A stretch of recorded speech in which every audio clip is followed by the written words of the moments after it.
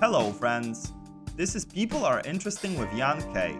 In each episode of this show, unique individuals share stories that take us on a ride across ideas and places, featuring crocodile attacks in Indonesia, escaping war-torn Lebanon, and shark protection schemes in Mauritania. This podcast takes you where you've never been before. Enjoy and thank you for joining the club.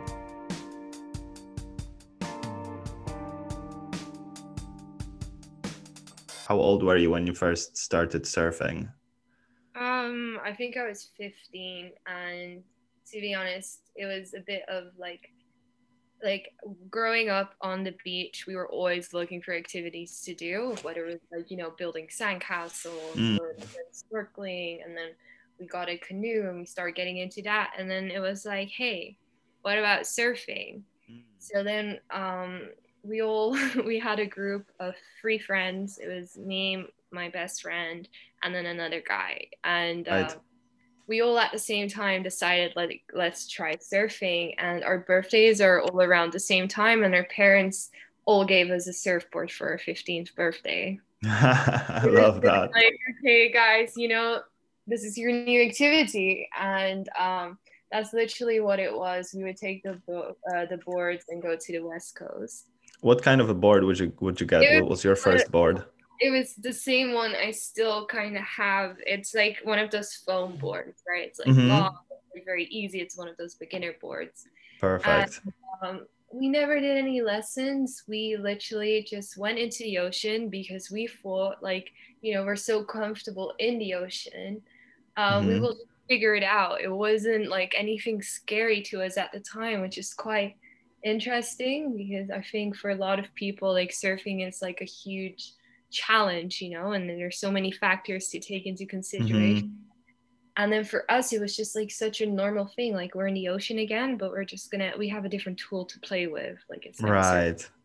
which was yeah, we just like messed around the whole summer. I don't think any of us ever really picked up any technique. Like, none of us were aware of what we were doing, but it was fun. That's interesting. So, because it's quite different to my first experiences with surfing, where I just took a few lessons and, understood let's say the basics of the technique, how to stand up on the board and and the basics of the basics. How long did it take you to catch your first wave? um to be honest, like I said, we were just like messing around. And if you look back at the photos, like, you definitely do see us stand up. And I think that's also like a thing when you're young and you're confident, like, things just like flow so much better because you Mm-hmm. don't have that fear factor that stops you from like making those like little mistakes, as in like deciding to not pop up on the wave because it's a bit too big. You just do it and then it happens and it's like good. Mm-hmm. um, but then after, once I wanted to get a bit better at surfing, get Mm-hmm. progress to a smaller board and stuff, I started realizing like my technique was absolutely terrible. And Mm-hmm. that's when I started doing, more lessons. And Mm-hmm. then they were like, yeah, you're so messy. You're popping up with both your left and your right foot interchangeably. Like, what? Mm-hmm. Why? Oh. Yeah, I did not have like a set way of popping up, and it drove my teachers, like, I had a few different ones, and it drove them crazy. I remember especially the one in the Philippines. He's like, what are you doing? Like, just choose one leg because then we can focus on making it better. Right. uh, so yeah, that's definitely the bad thing of like just starting randomly. Mm. So can I ask you, do you snowboard as well? No, I don't. I always skied. I Oh, always, I see. yeah, but no. Yeah, because in snowboarding, kind of like in surfing, you have a leading leg, right? The one that is standing on the front of the board. So I thought that maybe, you know, because it's very interesting that you're so, in a way, versatile, that you would do one, like, because usually one person will have one side of their body will be better coordinated than the other one, right? But for you, it wasn't an issue. No, I don't. But the thing is, I wasn't even aware that I was doing it, and only once someone was like actually observing me catch waves and was trying to help me with my technique, that he was so puzzled, like, how are you just like interchanging on the waves? And it Mm. wasn't even that much on the wave. It was literally just whatever my brain decided to do. Yeah, what seemed more reasonable? But Like, would it sorry. Go on. yeah. No, that was it. And in terms of your first spots, surfing spots, where would you go? Um, the West Coast. So Praia do Amado. Mm-hmm. Um, that has always been like our go-to surf spot. Um, and yeah, even now it's like every time you go there, you get like very excited because you just like have so many cool memories there. Mm. And this beach can either be like very, very easy beginner waves and you just like mess around. And sometimes it can be like very wild and a lot of current. And you never Mm-hmm. really know what you're in for. So when you drive up, I used to always get a bit nervous because I was like, oh God, what kind of day is it going to be like? Mm-hmm. So you would go to the West Coast, because my understanding of, and maybe you can actually, explain it way better than me. In Algarve, there isn't around Faro, let's say, there really isn't surfing during the summer, right? No, absolutely not. And the same in, Albufeira and stuff. It's very rare. Um, Recently actually like after like in the late summer, so let's say September, October, the weather was still amazing in Portugal, and we used to go surfing close, like the closest beach to my house, which is literally like less than 10 minutes away, and there were waves, and that was so cool because then you're the only people in the water there, you're like the local Mm. surfers. Mm. Whereas like those bigger surf spots, it's quite crowded. Yeah, Portugal Yeah. really is like a surf hub in Europe. So Are the conditions any different between, let's say, winter? Because my understanding is that around November in Algarve, the swell moves in southward and you get better waves in Algarve. Is that right? yeah, you do. It gets like it can get quite like choppy the waves and quite rough. And Mm-hmm. as the water also gets like so much colder. So all of those factors and the currents are very strong. Like that Mm-hmm. really like plays into, you have to be a good surfer to surf those conditions. And are there, because in Faro it's a beach break. Are there Yeah. any is it the same in all Portugal? Yeah, mostly. It's like really rare for it not to be a beach break. Um, you have this one spot also on the west coast, and it's kind of it looks a bit like a port, like the boats Mm-hmm. come in and then you jump from the port and you go into the water and then you paddle out, and there's a Mm-hmm. bridge there. Oh. But it still like ends up going to land, so Mm-hmm. technically it is in a way a beach break, but yeah, I Well, think because you surfed on beach breaks and on, what is it called, the reef break, the point break, yeah, the reef break, yeah, the reef break, right? yeah. Point break is just like the point where the wave breaks. Oh, perfect. Okay. Yeah. So how were your experiences of doing the beach break and reef break compare? What's different? Because I only tried beach break.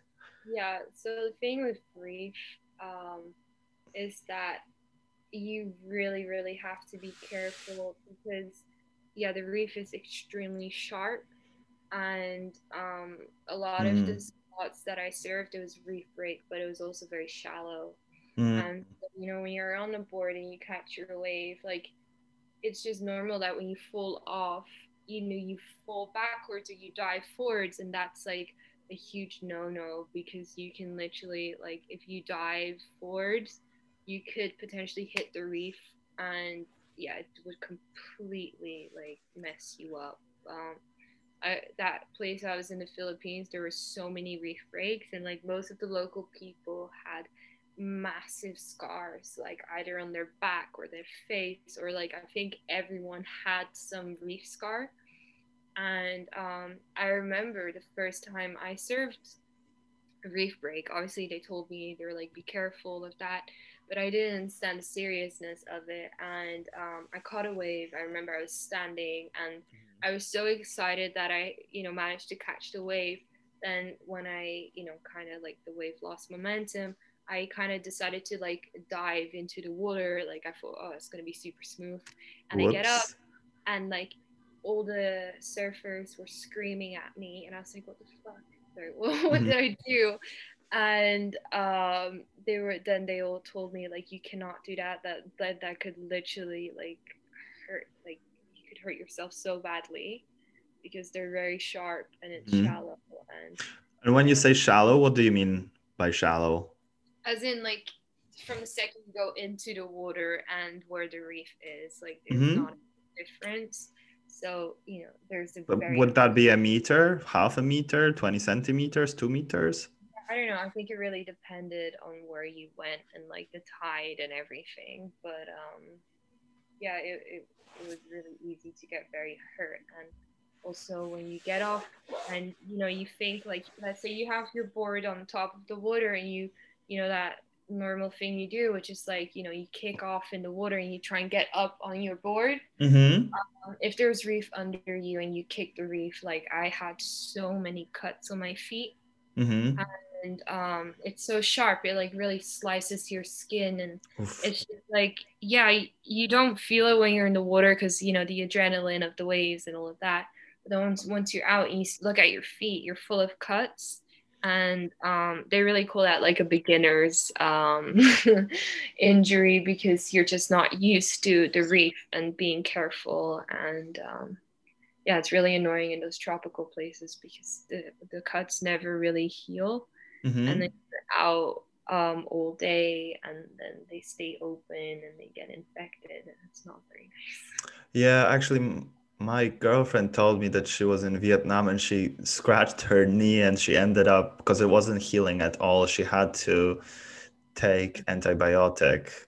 Yeah, exactly. It's like super dangerous because it's very humid and hot, and yeah. Is it because of the weather, the temperature, or the bacteria there just because you're not from there, you're not used to it at all? I think it's probably a combination, but it's definitely hard for your cuts to close if you're either constantly in the water or you're in a climate where it's super humid. Uh, Mm-hmm. needs that dryness to like close. Um, and then on top of that, yeah, there's probably like a lot of bacteria and stuff out there that you're not used to. So there's a high chance of that getting in. Yeah. I'm I'm thinking I remember when we talked about I had this moment when I was absolutely fascinated by saltwater crocodiles. Maybe you remember. Yeah, yeah, yeah. Where were you? Where this surfing guide was telling you that a croc snatched some villager like last Yeah, week or something like that? yeah, it was in Sri Lanka. And what happens in Sri Lanka, there's a lot of like, yeah, I guess I'm not sure what the technical term for it is, but you've got like a river and it goes into the ocean, and Mm-hmm. there's a lot of surf breaks around those spots, or you have to, paddle over them in order to get to a break. And Mm-hmm. what would happen is that like the crocodiles would sometimes end up in that spot. Mm-hmm. And yeah, we were paddling to go to a break, and she was always like very like, not serious about anything, and all of a sudden we're paddling. She screams over to us. She's like, "Stop, stop, don't move." And we're all just like, "Okay, what's going Oof. on?" And some people kept paddling. They're like, whatever. And she's like, "No, don't move." And then we're all just like frozen. And she like paddles forward and then like goes to check and then paddles back to us. She's like, "Okay, guys, try and paddle as fast as you can, but without any sudden movements. Mm. We're just like, what the fuck is going on? And then she told us that like a week before that, a surfer had been attacked because there was a crocodile in a spot, and yeah, they managed to take the crocodile out, and it was like massive. And Oh, I only yeah, want to say like one thing. Fuck that. Oh, that is so crazy. you know, sometimes in those moments it's kind of surreal to you, especially because I don't know, I never really like it hasn't ever crossed my mind crocodiles are a danger when you're surfing. So even Hmm. when you get the first warning, it's kind of like, yeah, okay, shit, but like, yeah, no, it's not really there.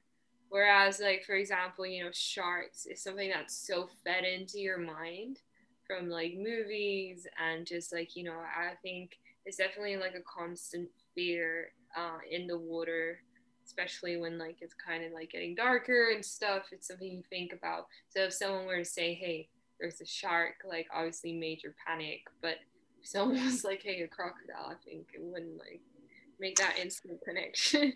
Right, but it's weird because crocodiles are actually meaner than sharks, I would say. Yeah, they're completely like they're out to actually like eat you, right? And Yeah. they also like drown their prey first, and they take you to Mm. water, and there's like no way of like getting out of that. Whereas exactly a shark, I don't think they're that out there to eat you. It's usually No. like, yes, they're either confused, they bite and let go, and yeah, you if you're lucky, you lose a limb. But yeah, they would not drag you in the water and like, Yeah, yeah. Well, the thing, I have basically 2 points to add, the one on crocodiles and the other one on sharks. So the crocodiles, I don't know if you've seen this movie Crocodile Dundee. Have you seen it? I have not. Anyway, it's this Australian crocodile hunter, and he's explaining to this girl how, and I'm guessing he's trying to impress her in the movie. He's telling her how the crocodiles prey on their victims. So he's saying that exactly they will drag you under the water and tumble you along the riverbed or the on you know in the mud, and then they will like basically store you somewhere there for later. No. Yeah, yeah, that's what I mean. I would say that this guy is not as legit as Sir David Attenborough, but but Yeah, but oh my god, no. yeah. And the other thing that I find in a way it's terrifying is there's this famous beach in Australia. What is it called? Bon? What do you know One, it? Bon? one day, one day. Yeah, exactly that one where they had shark nets since the 30s. Yeah, exactly. Oof. Yeah, and But it keep, yeah. because it's so unfortunate because the surfer, when you're paddling and just lying on the board, you basically look like a seal apparently to the shark. Yeah, He can't tell absolutely. any difference. Yeah, and especially if you're wearing like a black wetsuit, a rubbery substance. Yeah. Yeah, yeah, exactly. What what is because you've obviously surfed in a few locations around the world, right? What is the surfing culture different in every place you would go to, or are there some overarching themes, or is it a bit of both? I'm really curious about that. Yeah, I think like um usually in surfer spots, like there's that instant like chillness, right? Mm, Most people are very laid back, and mm-hmm. that's definitely like a common theme. It's like people that are very like easygoing in the sense that they just like appreciate the more simple things. Like whereas other people might be going crazy about jobs, making money, these people are really out there to enjoy an activity in nature. And they also tend to like these spots tend to have people that just like really respect nature in that way. And you know surf spots in itself aren't always like that luxurious. It's all very like simple. um something also that's not that nice, but also happens is now like with traveling and stuff, people go to different surf spots, right? And you could get, let's say, like really good surfers from God knows where, like let's say Australia, and they decide to go to the Philippines, and they come there and they're like, yeah, this is the ocean, so we're just gonna surf as if we surf the way we do at home, and that tends to cause a lot of tension with the local people because they're like, hey, listen, this is our beach break or reef point, and you can't just come here and do whatever you want. So then you do sometimes see the tensions in the water where it gets like Mhm. quite, they're very protective over their waves. So that's also like a common theme, I think, with most surf spots, where you have the local versus the foreigner. I have actually, this is something that I find quite interesting. Why do you think the locals, because you won't, for example, have in ski resorts like locals from the area will be like, this is our slope, what are you guys doing here? But it's definitely a thing with surfing. Yeah, I think like obviously on with surfing, whenever a wave comes, like it's really hard for two free people to surf the same wave and get the same experience out of it. Whereas like on a mountain, like you definitely can just like go a bit more to the left, a bit more to the right, and it's like semi same experience. So like with surfing, like priority on the wave is very important, and you've got your surf etiquette, and Hmm. you can't just like drop in on someone, and there's like a like a if you really know the rules of the water, which sometimes is a little confusing, but I had this one really cool surf instructor, and she's like, okay, yeah, it's great to know all the techniques about what you do when you're on the board, but it's also really important to like know the surf etiquette and also to read the ocean, which I think is like the hardest part of surfing. And she tried to explain to us a bit like, if you're coming to a beach, to a point uh, where it's different waves and you have never been there before and they're local people, like they definitely have priority over you because you know you can't just come there and start taking their waves. Like it's Hmm. also, you have to be a bit respectful, and sometimes it's actually nice when you come up to them and you're like, hey, do you have any tips, like where's the current coming from, or try and make a conversation, and then Yeah. so much better than just to come there and act like you know the ocean, like they know the ocean, and then just take the waves as they come. What's the difference in terms of, the waves between different surfing spots? How the waves can differ from one another? So, for example, in Sri Lanka, the waves were quite big, but they weren't very powerful. So, Hmm. you'd see this massive wave come, and she would be like, just paddle, just do it. And then I would be so scared because it was so big. And I was like, oh my God, I'm going to, get all screwed up.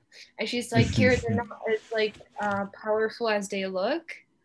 And she was so right. You do it. And then obviously you'd be so scared. And then, you're actually on the wave and you realize, well, I should have paddled more because I lost power. Hmm. Um, and sometimes in Portugal, for example, you're like, oh, that's a medium sized wave. And then you get it and it screws you over completely because there's just so much power in it, and you get dragged down, and like, it's like a washing machine underwater. Yeah, that's true. Or they will fold really quickly, so there isn't a lot of time to kind of like catch them and get on it. That would be something I noticed. I think in Portugal, or maybe it's just a general thing about the beach breaks, is no two waves are the same, right? Because the wind constantly changes and Yeah, yeah, and that's like why it's so important to just like keep practicing, because then you start having a bit more experience and on how to read a wave and like know what you can expect and stuff, which is like the hardest part I find. yeah, definitely. If you have a reef break, are they much more similar? You know what to expect way quicker. Mm, No, I don't think so. I remember when I went to these spots, like there was definitely, I chose to have an instructor in these spots because I was just like very aware of how different the oceans were and how yeah, dangerous it is. Just like even if you might be like a really good surfer, like you really don't understand where the reef is or where the current flows, Mm. how to get to spots. And imagine you catch a wave in a reef break and you need to know what the quickest way is to paddle back to the break. And those are like things you can't really find out by yourself, I think. Yeah, you Unless you're wouldn't have enough really, time. really good. Yeah, exactly. Fair. What about some of your scary experiences surfing? Have you had any? Yeah, I've But had. for the crocodile, that could basically close this topic by itself, but maybe there's more. Yeah, no, I remember also this one time in Sri Lanka, and like I had been there for almost 2 weeks, and yeah, I really felt like it was cool that they were constantly, pushing us to, go higher, like as in like bigger waves and smaller boards. And um, I then she took me to this point where it's like it was like very very good surfers. Everyone's very experienced, and I was there. I was on a shorter board. I didn't really feel that comfortable yet, and the waves were really big, and I just got very scared because I didn't feel like I was ready for that point. And Mm. you know, the waves kept coming, and I would get so scared, and then you're screwed either way. So she was like, yeah, well, you're gonna completely get like taken out by this wave, so you might as well try. And I remember I had a few moments of that, and then you're trying, and then you completely just like full, and you swallow so much water, and you're like, it's just. And then I was just so scared, and then the surfing wasn't fun anymore. Yeah. And Have you had any bad wipeouts? yeah, I have. I definitely have. And also once in the Philippines, I had a really bad wipeout, and I remember even thinking like, I don't even know if I'm gonna like manage to get up, Mm-hmm. which is like not a really nice feeling to have. And yeah, for me, always surfing was something to like just like have fun with. Mm-hmm. I don't think I'll ever be a good surfer because I don't have that like will to like push through like very uncomfortable situations where like of course I like being challenged a little, but I would not actively seek out like dangerous situations just to like keep progressing and progressing and progressing. Mm. Like I'd rather just if I know how to pop up and I like a long board and I like mellow waves, then that's so fine for me. I don't have Yeah. climbing up that ladder. I think that's really good that you kind of know what works for you and you know how to get it. I think it's because otherwise you would be probably, anybody would be on a path to be basically make yourself unhappy, which I think a lot of people accidentally do, right? Because you think, oh, if I, let's say, I want this job because it like pays a lot or whatever. But oftentimes it won't be actually what you want in life. But you just, this need to progress all the time. It's a bit of an ego thing. What do you think? Absolutely, yeah, I really agree. And you really get caught up in it. And yeah, it's almost a natural thing for like us not to be satisfied with where we're at. And yeah, it's really a shame because I remember I would that particular moment in Sri Lanka, like I paddled out to the side and I was like literally shaking from fear. And then I was like trying to ground myself. I was like, look around you, there's like crystal blue water and there are white beaches. You're in Sri Lanka, like, just like, appreciate the things. And then I realized, like, yeah, I can appreciate the things, but like on my terms. Like, I'm not gonna, just force myself to be That's out there. very smart. And so I went to the beach and I sat down, and the girl, the instructor came up to me. She's like, yeah. she was like always on that like pushing kind of thing. But then Mm. I told her, I was like, yeah, I'm just not enjoying it. And she's like, well, yeah, that's super cool that you came out, because yeah, I'm also here to like, I want you to have fun, because surfing is fun, and that's why I have, the surfing spot here, because I want, to share the stoke. Yeah. So yeah, I think that's very important, just to keep it real with yourself and your limits. Yeah, and just to get the idea, which countries did surfing take you to? So Indonesia, the Philippines, Sri Lanka, and then Malaysia as well, which isn't really like a crazy surf spot or scene, but it was really cool because I had a friend in Singapore and he was really into surfing and stuff, and he would How always like, convenient.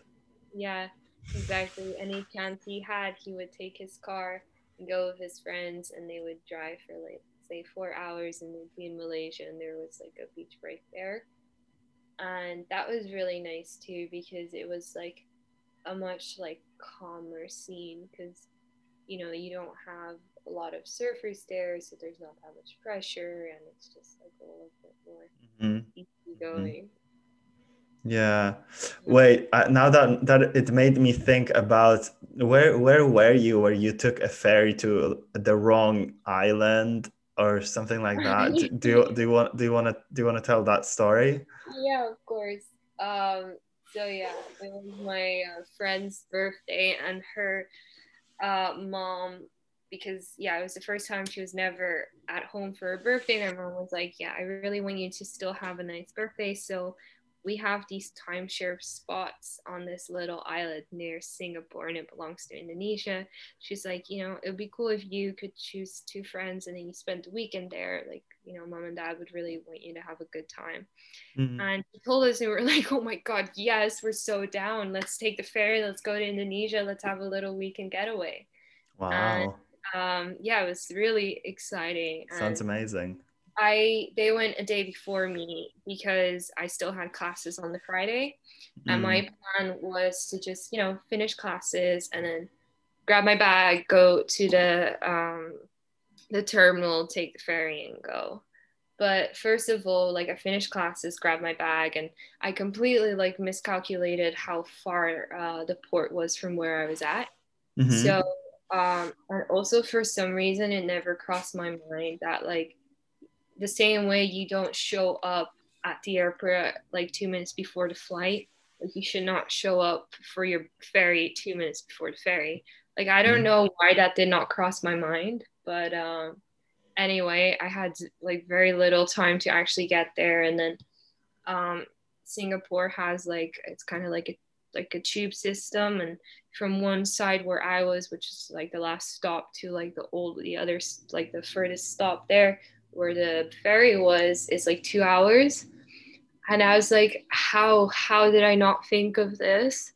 So I was like, I did a bit of it in the tube, and then I grabbed an Uber, and then um, we almost like we just made it, and I get there, and they're like, yeah, the ferry's literally about to leave, and I was like, can you just ask them to wait? I really need to get on this boat. And they were like, and I was like, please. And they were like, okay, we'll call the captain. So they call the captain, and they're like, there's one passenger here, and she wants to know if you can wait for her. Mm-hmm. He was like, yeah, yeah, yeah, we wait. So then I had to like do the classic Kira thing where I have to beg everyone to like pass the security. And Yeah. yeah, so I had to do that. And then in Singapore, I had already like registered a finger scan. So like that was like my way of like identifying myself. But because I was so nervous and stuff, my fingers were super sweaty, and like it kept failing. And so I was in this group with this officer, and like it was already a scene because I had to beg everyone to pass them. And then there's like the little captain. He's like, "Where's the passenger? Where's the passenger?" And I'm like, "I'm here." Like, there. And then I get out and he's like, "Where's your husband?" And I'm like, "He's on the island. Just get me to the island." Like, That's okay, hilarious. yeah, we get you to your husband. I was like, "Yes." So, anyway, I get into the boat and like, first of all, I'm like literally the only female in this boat, and I'm just like, okay, that's strange. And it was like one of those really like rundown ferries, but at the time I was like not even questioning it. I was just like, whatever. I got on the boat. I'm gonna see my friends soon. It's gonna be fine. And we're in the boat, and it starts raining like crazy. And I'm like, okay, it's fine. I'm in the boat. It's cool. Um, then we had like 2 3 hours to go, and yeah, we get there, and I'm like, oh, finally, And I look, and I'm like, well, that's not what I was expecting.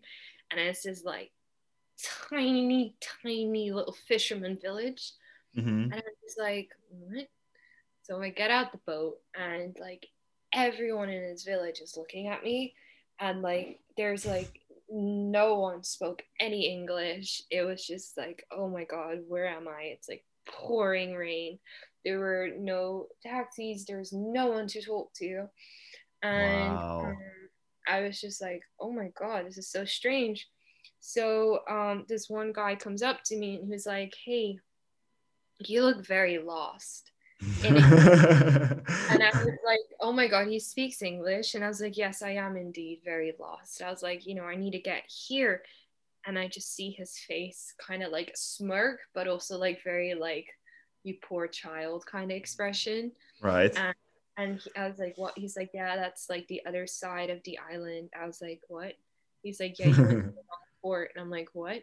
And he's like, yeah. And I was like, well, how do I get there? And he's like, yeah, it's 7 hours. I was like, 7 hours. I was like, can I not, get back on the boat? And the boat was already leaving again. He's like, no, that's going to go back to Singapore. I was like, well, how, very naive again. I was like, well, is there any buses or stuff I can take? And they're like, no, this is like a little tiny Indonesian island. There are no buses. Mm-hmm. Um, and I was like, oh my God, what do I do? And then I was just like, okay, I just need to sort this out. And meanwhile, I have like a whole crowd around me, like really Mm-hmm. like watching like what's going on. Oh wow. I like call my friend and I'm like, hey guys, um, yeah, there's a bit of an issue. They're like, what? I was like, yeah, I'm apparently not at the port you guys, got off at. They're like, where are you? And then I told them and I checked on the map and it was like literally 6 hours away. And, there's no taxis or anything like that. And they're like, oh my God, what can we do? And then, yeah, my phone also started like cutting a Oh little my God. because Portuguese phone and it wasn't working properly. And I was just like, Right. oh my God. So Um, spiraling down. Literally. And um, then I start talking with this guy. I think he really started to feel for me. And, even though I was like very stressed, I was still making a conversation with this guy where it's like, yeah, I'm from the Netherlands. He's like, you're here by yourself. I'm like, yeah, I'm studying here. I just, I've got my friends on the other side and I don't really want to know what I'm going to do. And yeah, then at one point he was like, hey, listen, I think I'm going to, try and help you. And I was like, really? He was like, yeah, I can organize a car and I'll drive with you there. And I was so desperate that I was just like, I was like, yeah, fine. I didn't even question like, what is it going to be like with like a strange man for 6 hours in a car going through the jungle. Jesus Um, Christ. so desperate. And I was like, yeah, money wise, I literally only have 50 Singapore dollars. Like, I'm a student, like, I really don't have more. And he's like, yeah, okay, okay, it's okay. So then he's like, okay, just wait here. So I was waiting in the rain, and then I was like, okay, this guy completely ditched me. And then he comes back and he's like, come, come, come. So I'm like, all right. So we're just like running in the rain for this little village. And Mhm. eventually there's a car, and I just get in the car and we start driving. And we drove for 6 hours through like literal like jungle with like mountains. And it was so dark and it was so Wow. insane. But like, throughout the whole journey, I started like talking to this guy, and he told me so much about Indonesia. And Hmm. it was so cool. He told me about his family, the political situation, the food, the different islands. There was just so much he was, telling me about. And I was really driving through the real part of the island, because eventually when I got to the part where my friends were at, it was like one of those like typical tourist, resort destinations, and nothing there would make you think like you're on a different side of the world. Like everything was the Mm. exact same, where what it could be in Portugal or whatever. Yeah. And yeah, then I found Bobby, that was his name, and you know, he was so sweet. He was like, yeah, you seem like someone who gets in trouble a lot. So He said that. yeah, he's like, That's if you ever hilarious. need help, just call Bobby in Indonesia. And yeah, it was like a really cool experience in the end. But yeah, Love that. yeah, it was crazy because when you're so desperate, you will literally just get into a car with anyone. And I think also like I really listened to my intuition, where I just felt like this was a really solid person, and everything turned out to be okay. Yeah, no, I remember you told me the story the first time. I was just terrified. But one thing that I find really interesting is something that you've mentioned when you were telling the story is how different the islands are. Do you remember anything from what he told you? Because that sounds, there's so many islands in Indonesia. I would imagine that. So, the first thing is they all speak different languages. So, whenever they meet, it's like they tend to communicate in English, or um, the main language, which I think is like the one they speak in Jakarta. But even that, it's like harder for them. I think most might, because a lot of them work in tourism, so maybe English is easier for them. So they have a hard time communicating with each other. And yeah, plus they live quite far away from each other, and they don't really visit each other. So it's really like when they meet, it's so, yeah, I don't know. The way he described it is just like a bit of a barrier between them. And I remember he was mentioning, he's like, have you been to Indonesia before? He's like, yeah, yeah, I've been to Bali. And he's like, that's not Indonesia. He's like, have Mm. you been to Indonesia? I was like, no, I guess I haven't then. There's definitely like within Indonesia, people feel like Bali has completely been taken over by foreigners, which unfortunately is a bit true. But Was that your impression as well? yeah, so the first time I went there was I think in 2016 or 17 with a friend. And at that point I think it was already starting to get like Instagram traveling started to become a bit more of a thing, and Bali like catered to everything, the hotels, the pools, the food, and the Instagram photos were just like constantly popping up of Bali. And before going in there, I had never really heard of it, which is like Mm-hmm. crazy, because this trip I took with my friend, we decided one day before going that we were just going to fly to Singapore. And so it was like a very, very spontaneous trip. And then we were in Singapore, and we are like, okay, well, it's been 4 days. We've seen pretty much at the time what we thought everything. And we are like, what should we do? And we start looking, well, what flights are available for tomorrow morning? And Bali was one. And we were like, well, it's like none of my family members have ever been to Indonesia. And I was like, well, my family members, especially my grandmother, she was in love with Indonesia. And there's also like some family connection, like some bloodlines that tie to Indonesia. So I was like, well, let's just go. Mm-hmm. And we got there, and it was so beautiful. And yeah, I really felt like it had so much like character to um, the island. And then when I went again, which was only like 2 years later, I went by myself, and yeah, it was completely different. And Really? yeah, I think in the 2 years. there was already a massive difference in like how many people were going to Bali and also what kind of people were going, because the more flights there are, the cheaper they are, so more people have a chance to go to Bali, and Mm-hmm. more hotels were being built, so there was like a huge influx of people. And I remember also when I spoke to the local people the first time and then the second time, there was Mm-hmm. a huge difference in their approach towards like a foreigner. The Mm-hmm. first time it was very like they wanted to talk to you and they wanted to learn from you, and it was a very different experience. And the second time you were Kids definitely wanted to take photos with you because you were white. yeah.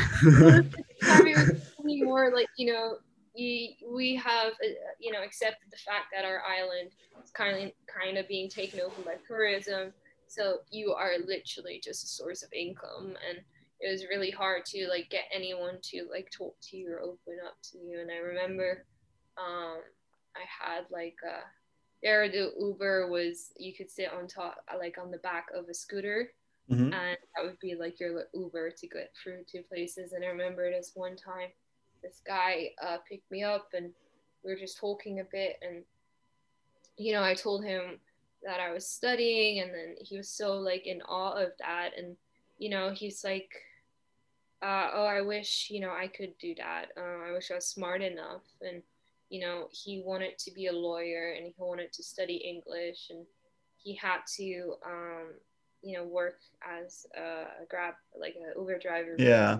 the option he had, and in his head it was because he wasn't smart enough. Like he Mm. looked at me and he was like, you've got it all figured out. You're smart.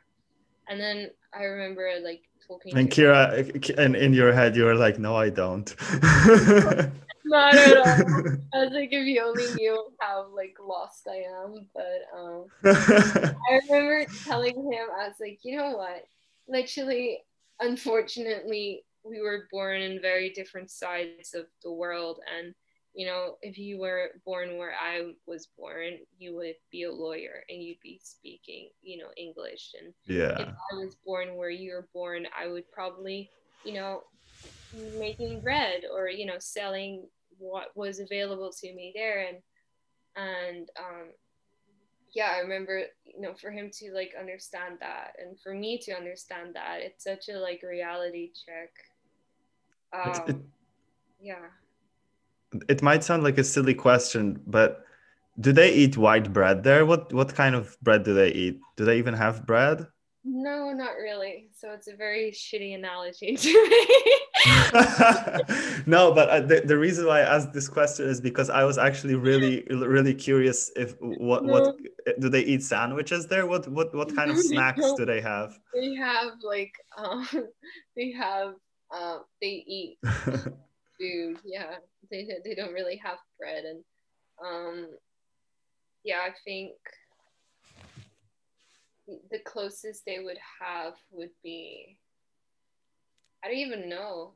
I remember in Sri Lanka I ate like doughy kind of sweet things, which Hmm. is the closest thing to bread. But in Indonesia I don't really remember yeah, having bread. But like yeah, the point was just like I would be, making something to sell as well, and Yeah. like focusing on university. Yeah, humans are the same, right? It's usually the differences in opportunities you've got rather than your talents most of the time, right?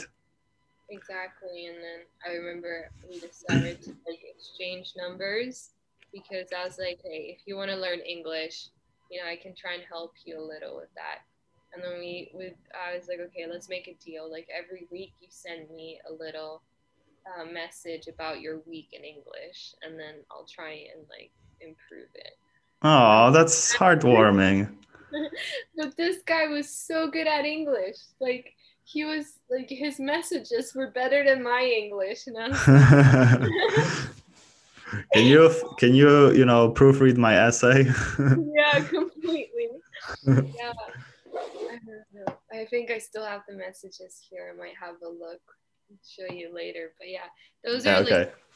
the cool experience I find when you travel is like when you can um have these like interactions with people that are open for it. And unfortunately, when the tourism takes over so much, they don't feel as open to like talk to you about these things, Hmm. which, yeah, it's a What shame. about because I also remember there was this really good story about this father and son. Where what was it, in Sri Lanka? Yeah, yeah, yeah, that was yeah. So here I had literally just landed in Sri Lanka, and I had a bit of a fever and I really wasn't feeling well. And I remember I had to go from the capital city to like my first stop, which was in Kandy, which is a different city. And I managed to take the train, which was such an adventure in itself.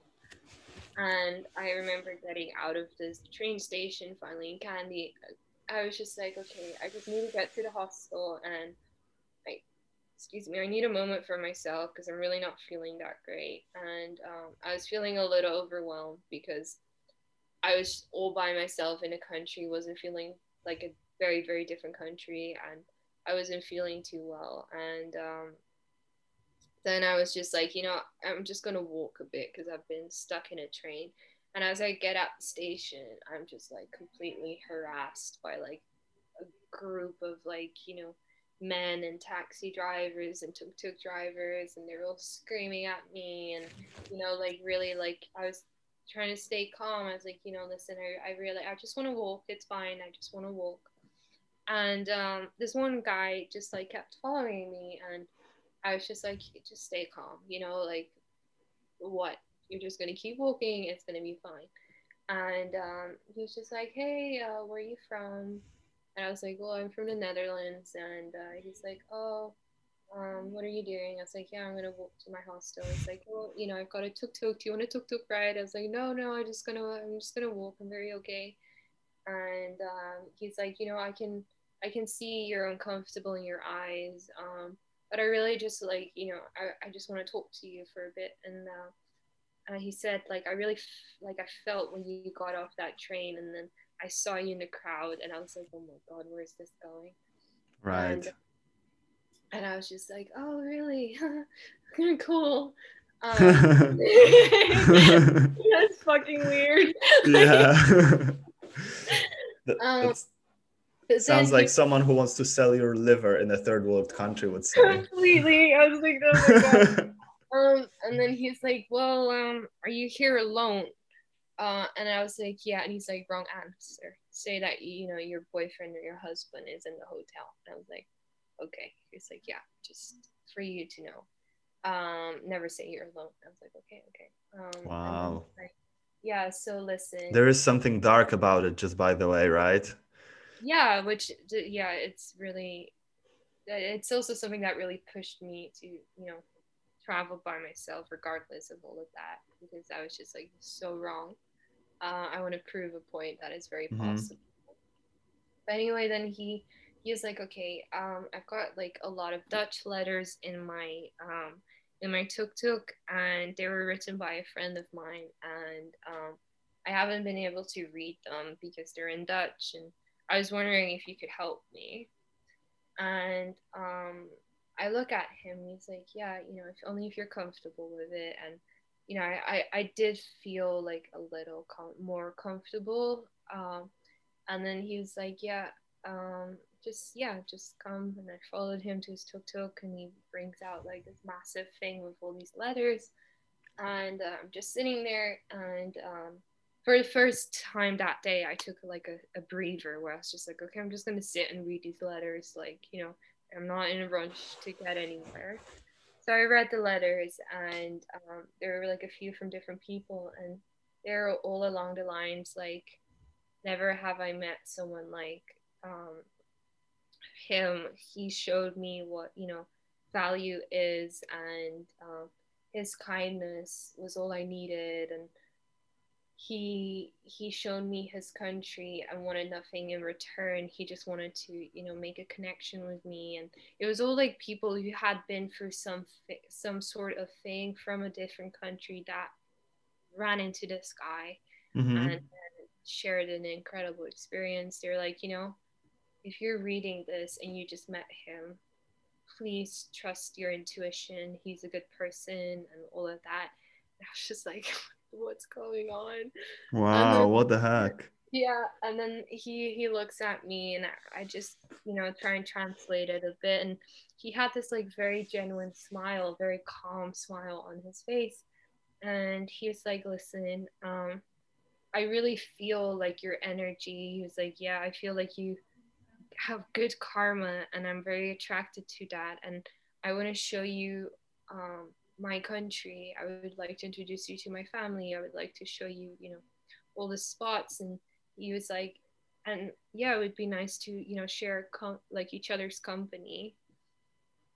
And I mean, at the point at that time, it was like very overwhelming because, yeah, I just felt like it was a lot, and it was like one of the coolest compliments ever to say, you have nice energy, Yeah, which is like so beyond like what you're used to. It's like, oh, you have a good university going on. You've got like, I don't know, a good job, or you've got nice like looks or whatever. And this is so apart from all of that.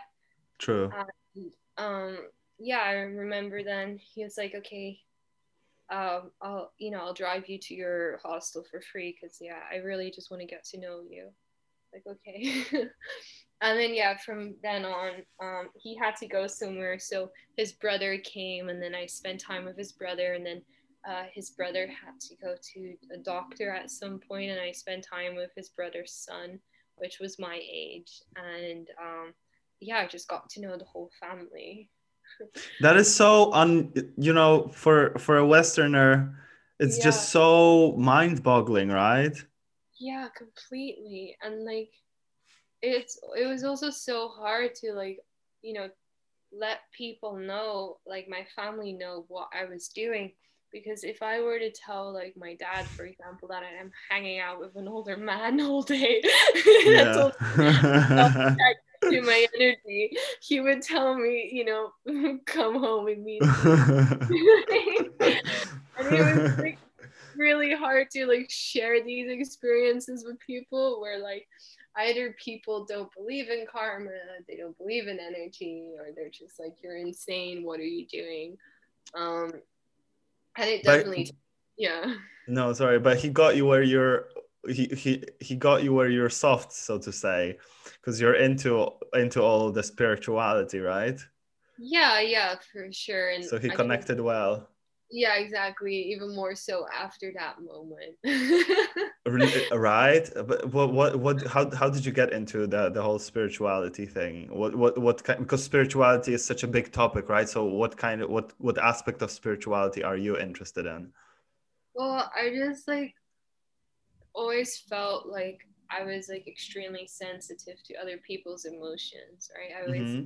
I always feel very drained when I'm around someone who is like actively trying to like, I don't know, make someone else feel bad, or like, is projecting like not so nice energy around them because they're themselves not feeling that good. And I then really started to like, I would feel sick sometimes. I really just like, it would really like touch me.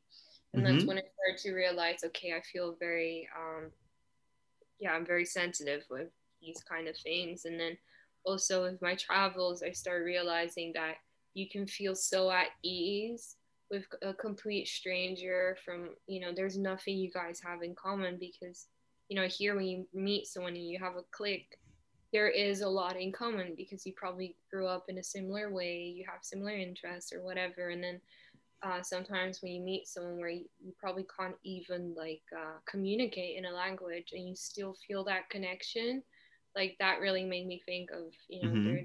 something else there, there's energy. And having people from different corners in the world talk about, you know the ability of good energy and bad energy. And yeah, that really got me into all of that. Have you ever, and during any of your travels, had any of the local, kind of spirituality, um, mm, I I don't know, culture? Have you had any exposure to that? Do you know what it's like? How is it different from other places? Yeah, so I remember in the Philippines, for example, um, there was like a wide, belief in black magic and like Mm-hmm. spirits and stuff, and um, what we would refer to ghost stories there is just kind of like,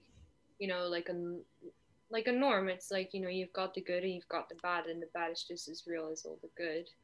And yeah, they definitely told me, places in the island where you should not go, and you feel the chills and people's experiences there. And um, yeah, just they're probably we would say superstitious, but there it's, they take it very seriously, and it's something you don't really mess with. And yeah, they also then counter that, and they have a lot of like good energies there as well, where everyone is like extremely positive, and they're constantly like working on creating all this good energy.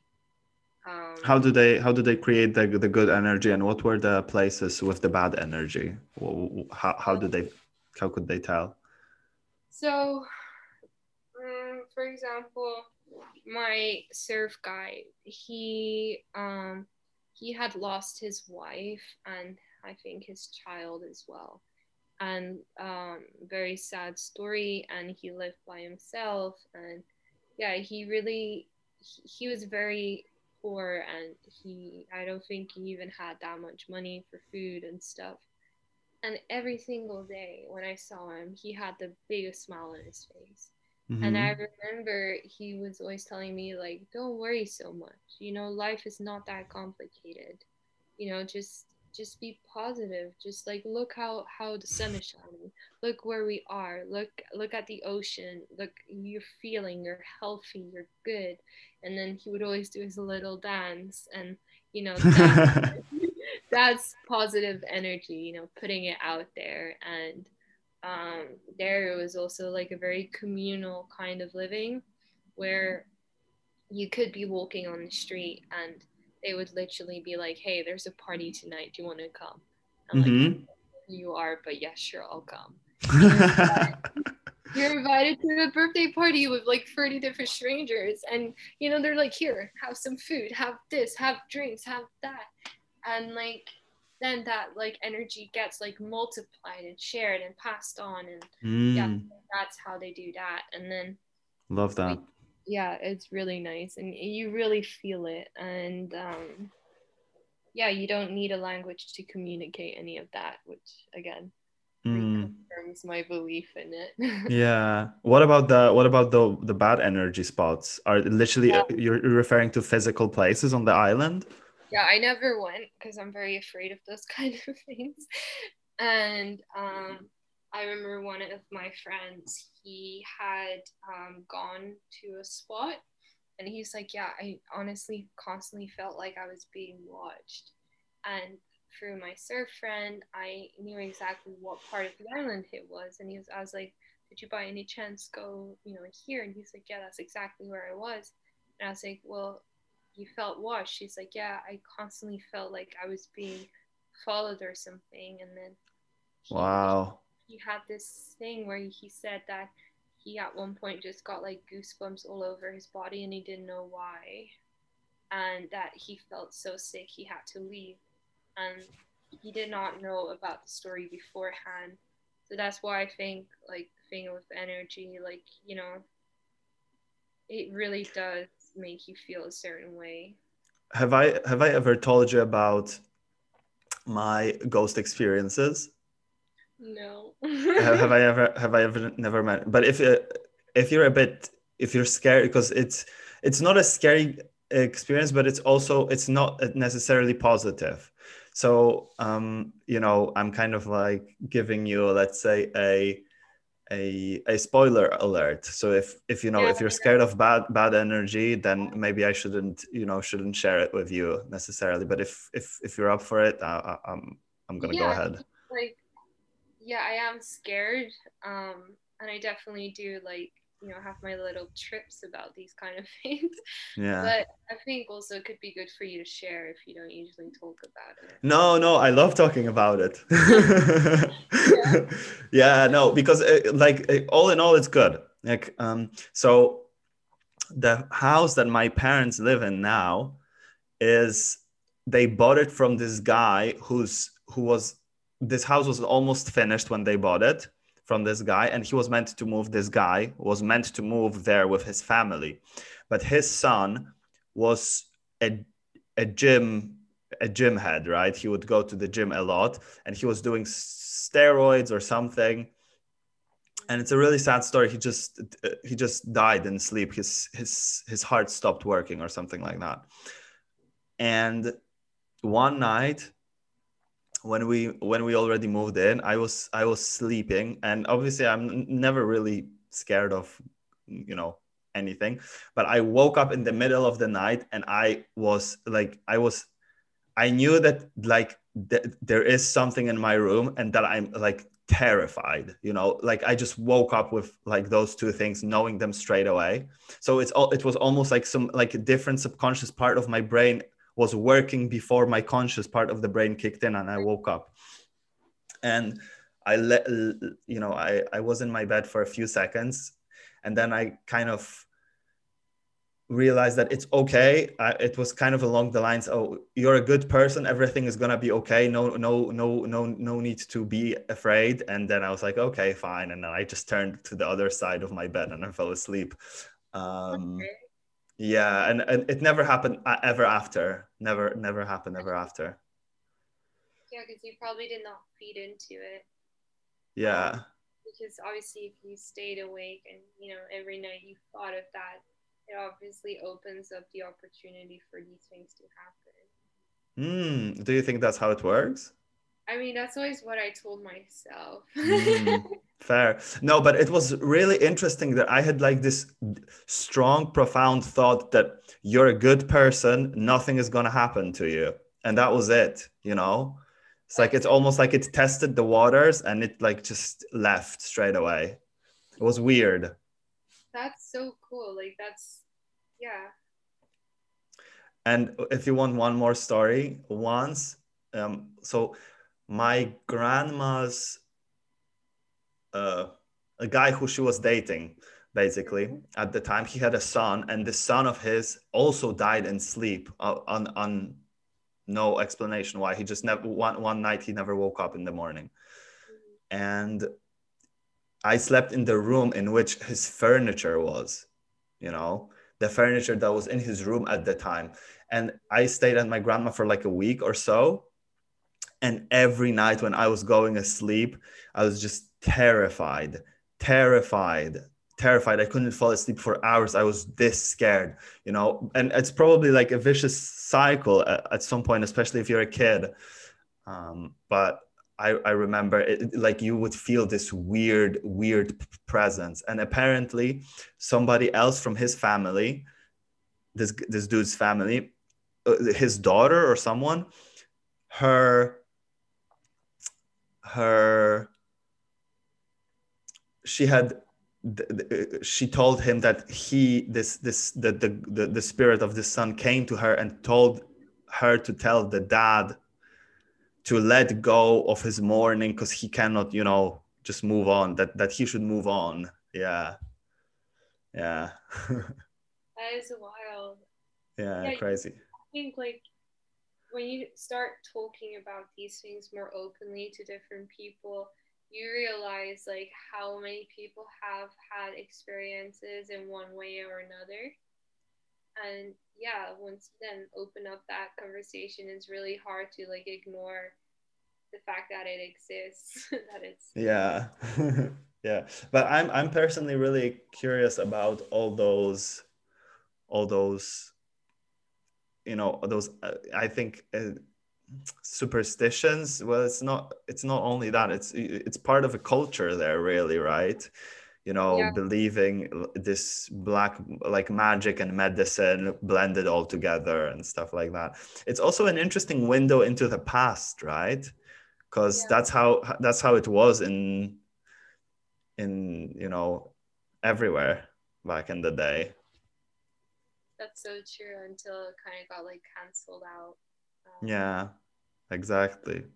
Well, I think this was a really, interesting conversation. I learned so much and I loved it. It was such a good fun. So I think we should just call it a day because we talked for I think over an hour. So I'm Oh just my gonna, goodness. yeah, thank you so much for coming up. And if you ever wanna do it again, I'm more than happy. Yeah, if I have more adventures, hopefully after Exactly. this. Perfect.